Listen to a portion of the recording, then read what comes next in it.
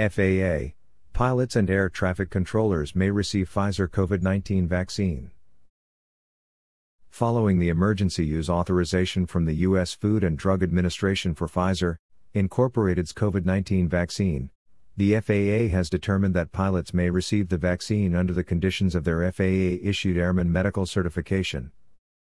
FAA air traffic controllers, who are subject to FAA medical clearance, may also receive the vaccine.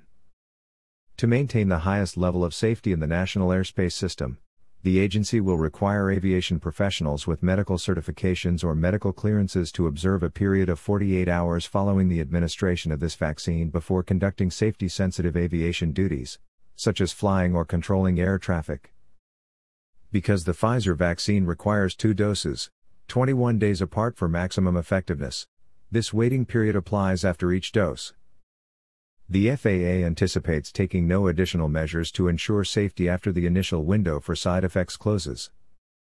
However, the agency's medical professionals will continuously monitor the initial distribution of the novel vaccine and documented clinical results and will adjust these recommendations as needed. The FAA will evaluate vaccines from other manufacturers as they receive FDA authorization in the coming weeks and months and will advise pilots and air traffic controllers of any waiting periods required for those vaccines. The FAA applies similar brief waiting periods after administration of other vaccines, including those for tuberculosis and typhoid. The FAA encourages Americans to receive COVID-19 vaccinations as authorized by FDA.